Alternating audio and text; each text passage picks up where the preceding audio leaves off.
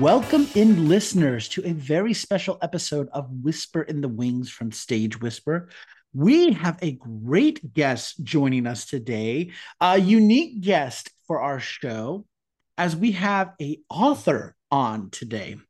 Joining us is author John Frank Levy, whose new book, Right for the Role by John Frank Levy, as told to Trudy Roth, is now available at Amazon.com and BarnesNoble.com, but also check your local bookstore. You never know what you might find. But we are excited to have him here. So, John, welcome to Whisper in the Wings from Stage Whisper. So excited to have you here. Thank you, Andrew. I'm grateful for the invitation and opportunity to talk to theater people in New York. Well, I am excited to talk to you and to talk about this book, Right for the Role, that you've written. Could you tell us a little bit about it? Sure, I'd be happy to. During the pandemic, things were very slow in my casting world, and I did a podcast for a local acting teacher.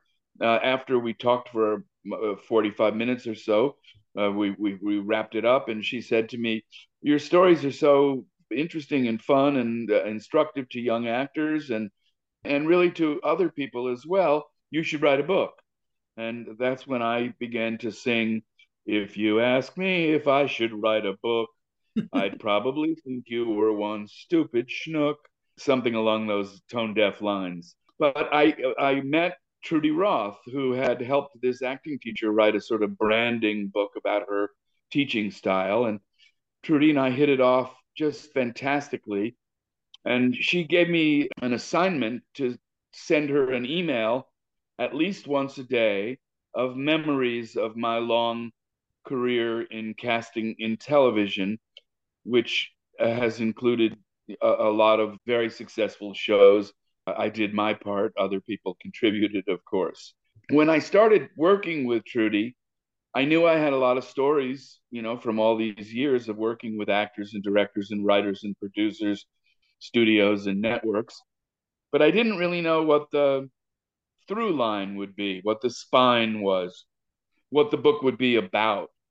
But I discovered with Trudy's enormous contribution that the book is about finding the role you're right for. I was a director in the theater for many years, college and afterwards, and here in Los Angeles as well.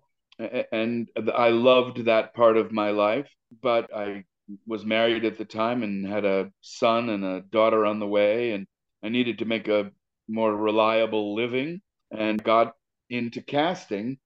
And I found that it was the role that I was right for.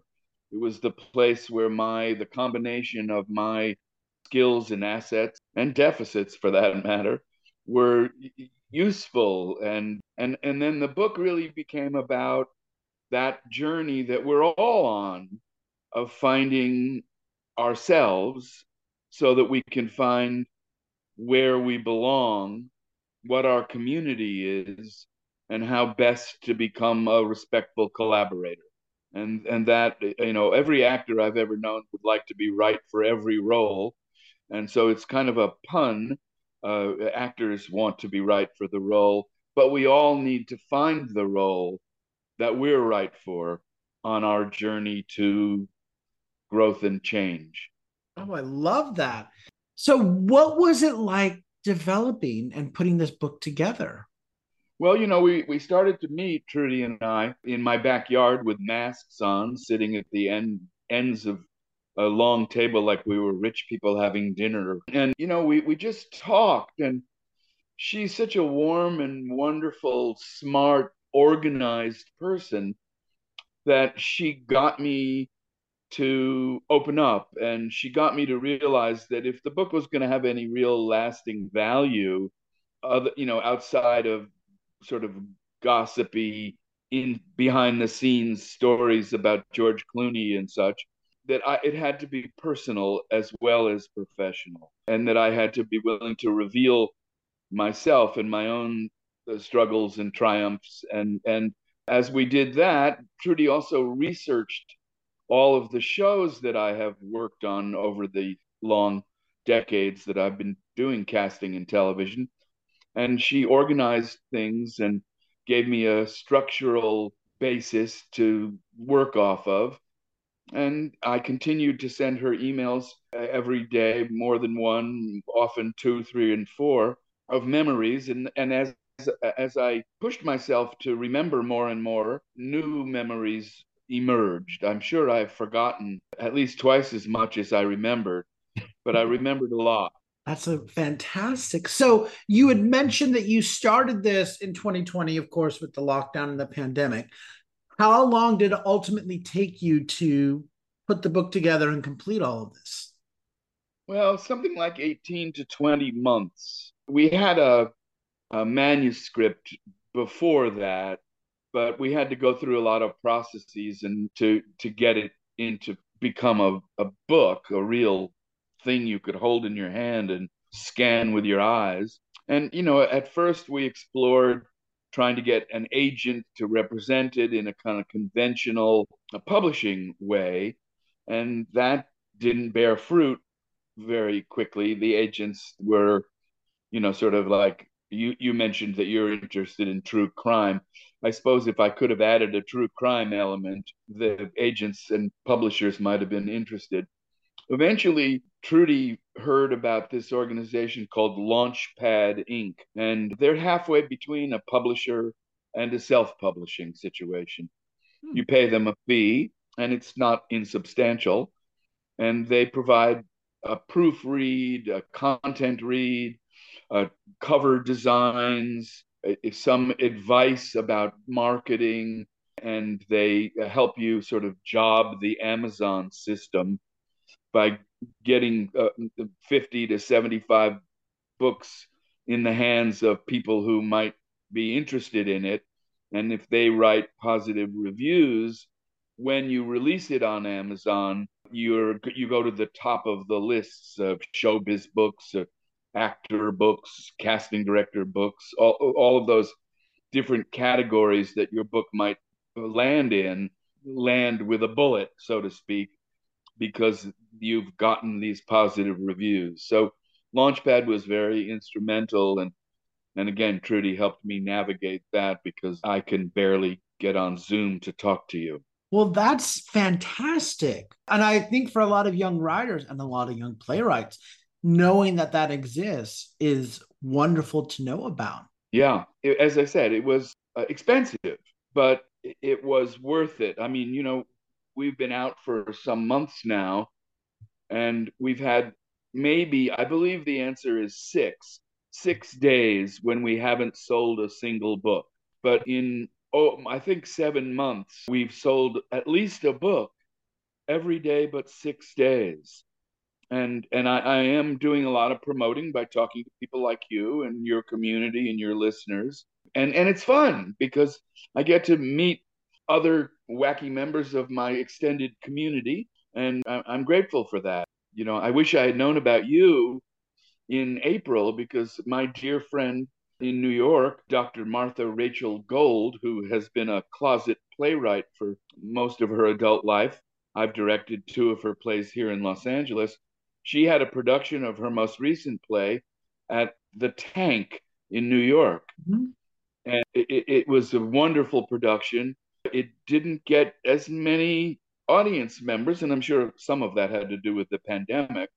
But if we had gotten her on your podcast, I think some of your community might have shown up down there in the West 40s, I think, or 30s, where their Mhm. theater is. I appreciate that praise.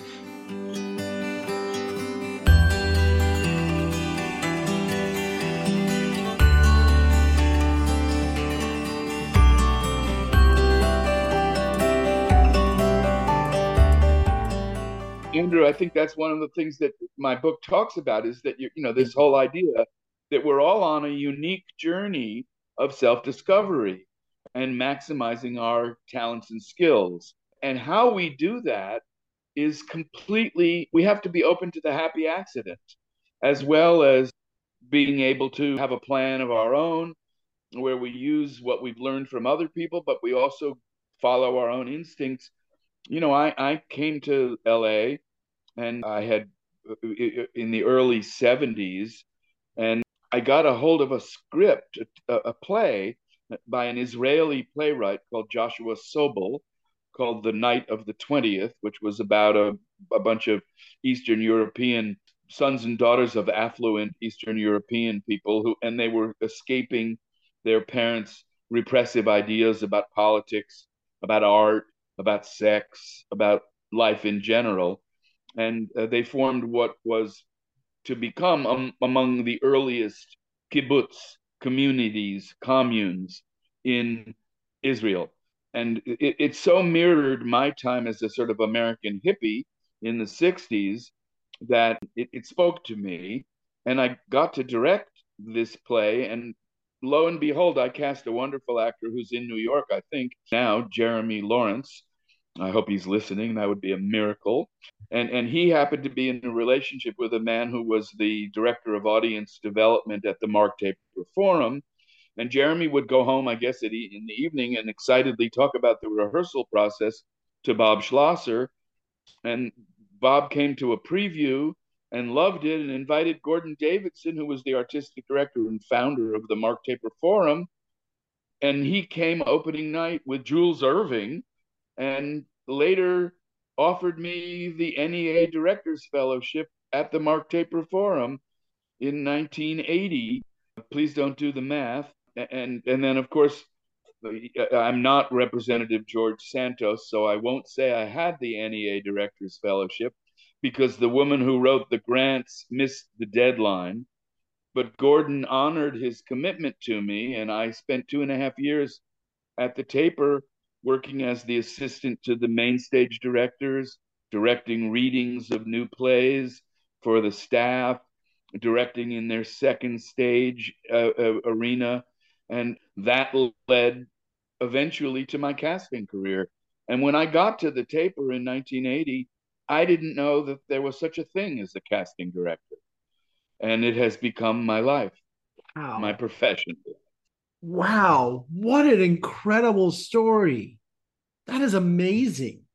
So I owe it all to the theater. What a wonderful world it is. And building on that, what is the message or thought that you're hoping that the readers will take away from your book, Right for the Role?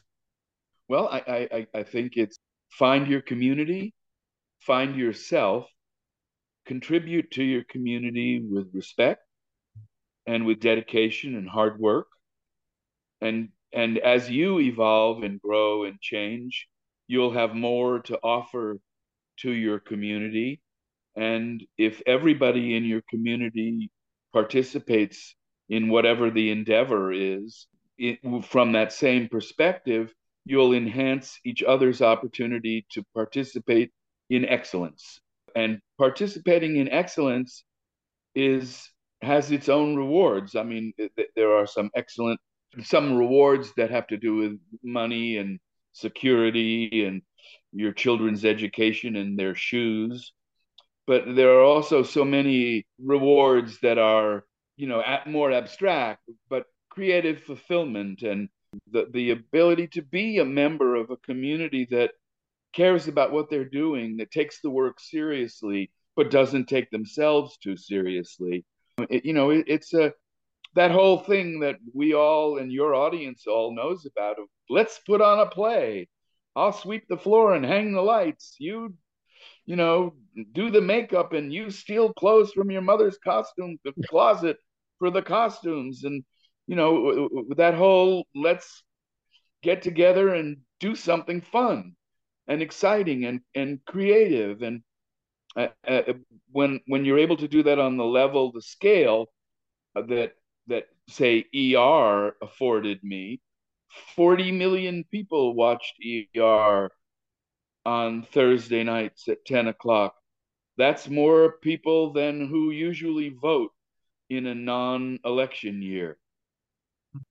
So, rounding out the first part of this interview, I know it kind of seems like a strange question to ask, but I'm interested to know, who do you hope have access to Right for the Role? Well, I think the primary potential audience is young actors early on in their careers. but also anybody in the storytelling world, and actually anybody in any world, also aspiring casting directors, writers, producers, directors. I think student filmmakers, you know, don't hire casting directors, and they ought to, even if it's for, the associate in some good office who for $100 would help you cast the four parts in your student film. I had the great experience recently of helping a young filmmaker at UCLA who happens to be the son of one of my oldest friends. And he had a wonderful film that he was casting, and he asked me if I would take a look at the auditions that he was leaning towards. And I did. And I said to him, Aaron, these people are fine, but they're not great. And I think I can help you get some great people. Let me use my experience and contacts. And I was able to get him the three adult leads of known actors, and the film was elevated substantially. And I feel great about that. At this point in my life, the give back, and that's part of the who I'm aiming at, is to people, to anybody who will benefit from reading the book and learn something about themselves and about the business and about the importance of not being lazy about your own development. We're all constantly evolving, or we should be, we can be. And sometimes we're tired and we don't do the work. Sometimes we're lazy and we don't do the work. Sometimes we're paralyzed by something and we don't do the work. But in those periods when you're active and constructive and motivated, and it's a great opportunity to contribute to success in a community and also to grow and change as a person.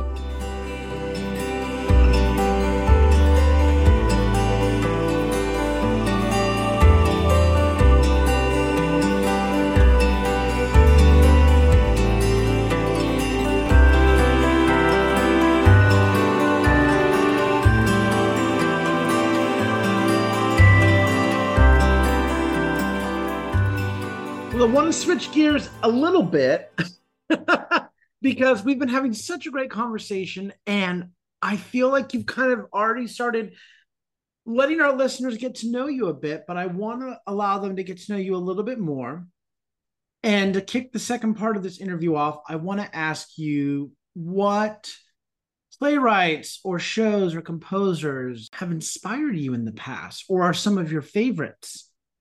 Well, while I was at the Taper, I had the glorious opportunity to be the assistant director to Jose Quintero in a production of Cat on a Hot Tin Roof, which, along with Waiting for Godot, are the only two plays anybody really needs to read.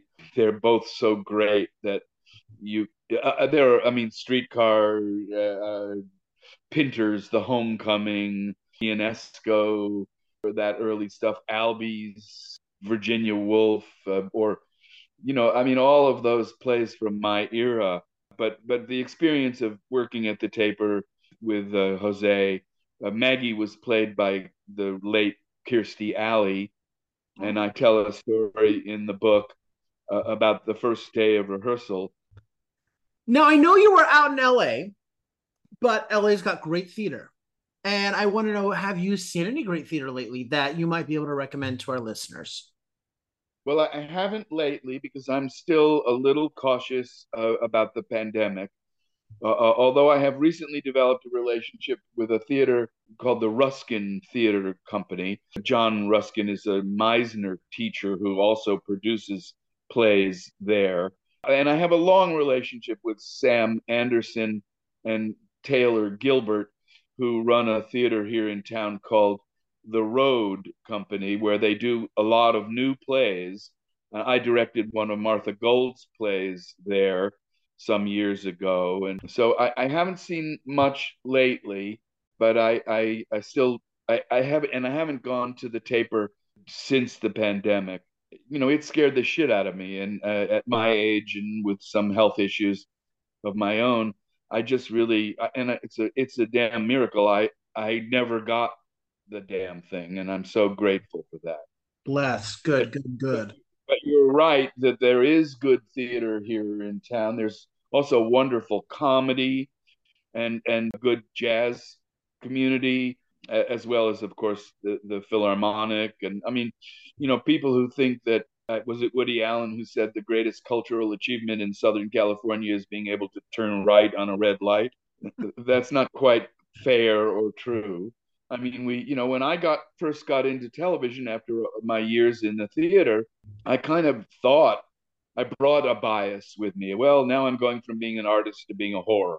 The truth is, the people I've met and worked with in the community I've been graced to be a part of is every bit as dedicated to being an artist as the people are in New York, and that bias about television, particularly, is kind of nonsense. I mean, yes, you started off talking about a little bit about money, and yes, there's a hell of a lot more money in film and television than there is in off-Broadway theater, but ultimately it's the same group. Yeah. What is your favorite part about working in the theater? Well, I am afraid I'm a little redundant, but my favorite part about working in any media storytelling world is getting to know myself and getting to know you, getting to have a rich, full experience as a person. I always jokingly say casting is falling in love and then behaving yourself. And I have had the great opportunity to fall in love professionally millions of times. And I've had the chance to fall in love personally under five times. And so my career has provided me with this fantastic opportunity to experience life, to experience other people, and again, to grow and change, to fulfill myself. It's a wonderful answer. And it now leads me to my favorite question to ask guests. And I'm excited to hear yours because, of course, Right for the Role is full of stories about you as a casting director. But I'd still love to ask, what is your favorite theater memory?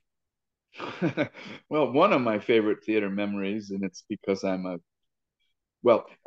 went and saw Hair as a teenager, and I was sitting next to my mother when a woman with no shirt on came, and I happened to be in an aisle seat in the orchestra, and this half naked woman sat on my lap. I was maybe 16, so I think she had an uncomfortable seat.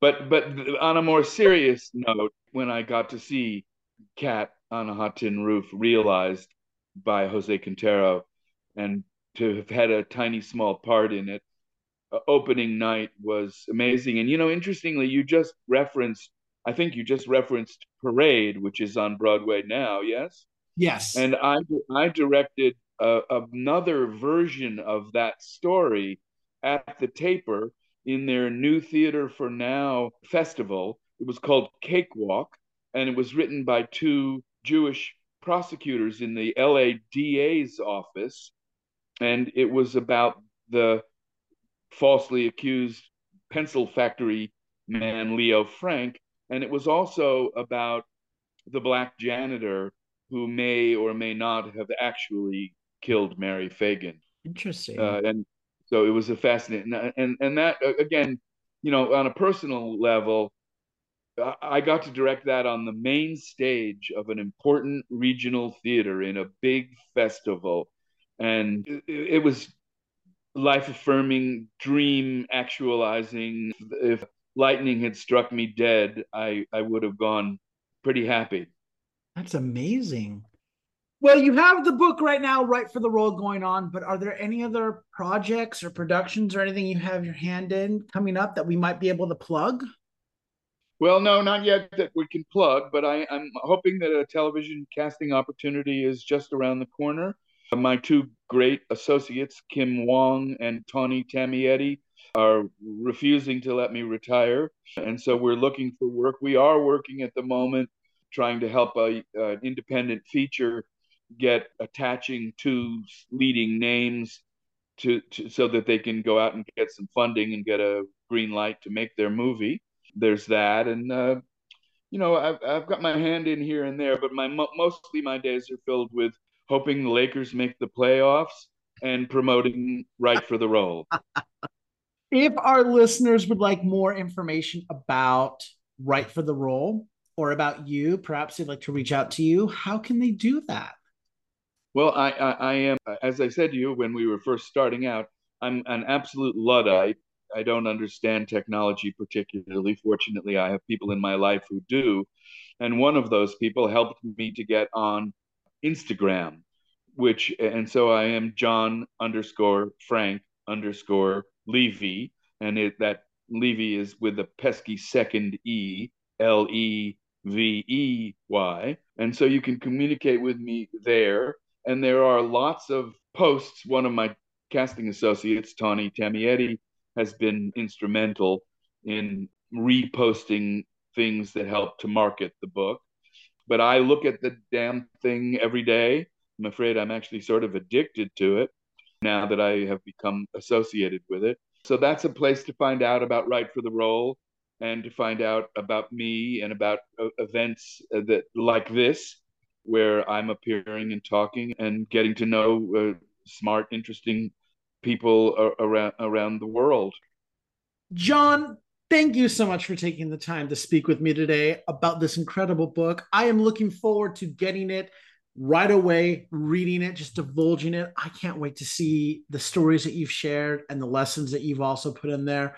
So thank you so much for chatting with us, telling us about this book, and just sharing your points of view. I really appreciate it. Well, it's really my pleasure, and I really appreciate the opportunity to meet you and to talk with your listeners, followers, I guess. And I just really appreciate it. As the book has grown in impact, I have realized what I didn't know when I started the project, which is that my experience has value and impact, potential impact on other artists who are on this fantastic voyage. And I'm grateful for that. I love that. Thank you. Thank you. My guest today has been the author, John Frank Levy, whose new book, Right for the Role, by John Frank Levy, as told by Trudy Roth, is now on sale. You can get it at Amazon.com or BarnesNoble.com, or check your local bookstore. And if they don't have it, you better tell them to get it. You can also follow John on Instagram at John_Frank_Levy, and you can reach out to him or check out all that he's up to there. And we'll have all this information posted on our episode description as well as on our social media. I'm looking forward to reading Right for the Role. I hope you do as well. And maybe we all can chat about it, but check out the book right away. So until next time, I'm Andrew Cortez, reminding you to turn off your cell phones, unwrap your candies, and keep your masks on, and keep talking about the theater. In a stage whisper. Thank you. Two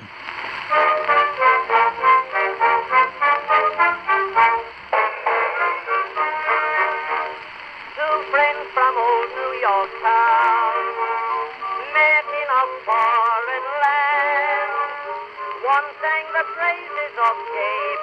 If you like what you hear, please leave a 5-star review, like, and subscribe. You can also find us on Facebook and Instagram at Stage Whisper Pod. And feel free to reach out to us with your comments and personal stories at stagewhisperpod@gmail.com. Our theme song is Maniac by Jazzar. Other music on this episode provided by Jazzar and Billy Murray.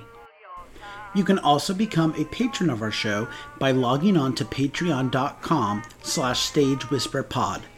There you will find all the information about our backstage pass as well as our tip jar. Thank you so much for your generosity. We could not do this show without you.